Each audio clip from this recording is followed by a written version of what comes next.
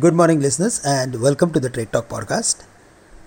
Most Asian stocks are trading in the green following gains in the US markets after the PPI report added to perceptions the Fed may be approaching its rate hike peak. The dollar index, which was trading around 100.50, is now trading below the mark of 99.50, which is something really positive on which we discussed on Thursday. Also, if we go through with the 10-year bond yield, then it is around 3.76, which is consistently falling from the highs of 4.05.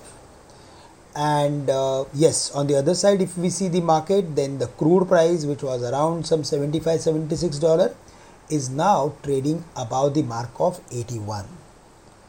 So we are of the view that if the crude is going up, it is good, because then it shows that again there is like something where we can say it's a demand driven rally.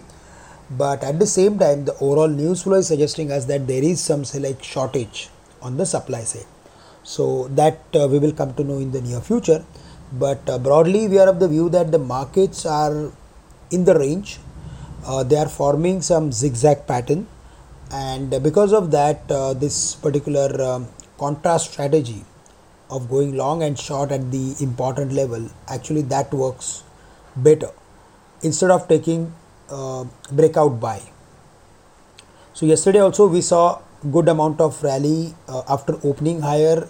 The market broke the level of 19,530, but after hitting the levels of 19,570, it quickly came back. In fact, it has broken the level of 19,400. So it shows that there is a profit booking which is going on above or around 19,500.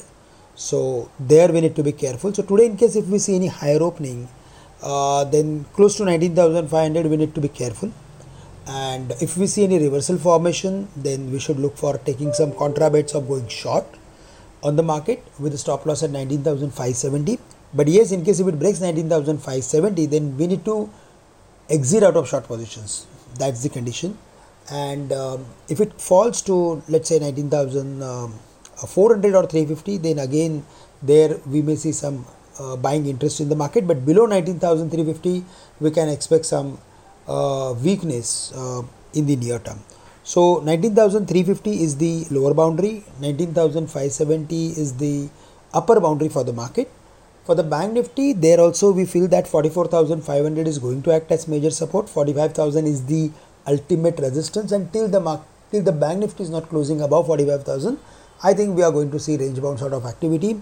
Yesterday, after a very long time, we saw some buying interest in private banks.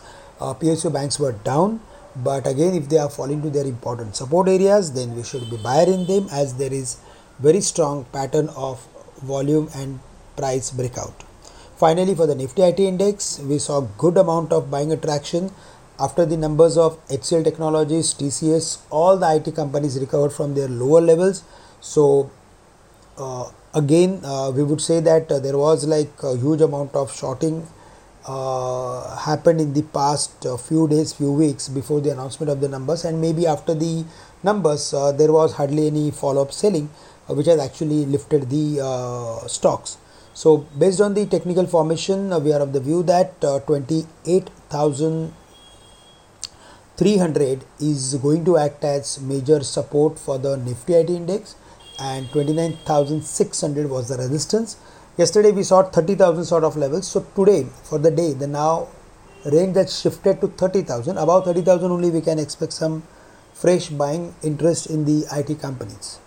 Apart from this, metal stocks need to be on the close watch. Yesterday, Jindal Steel and Power, JSW Steel, they did well. They recovered from their lower levels, and we are of the view that metals should do well, along with a few capital goods companies.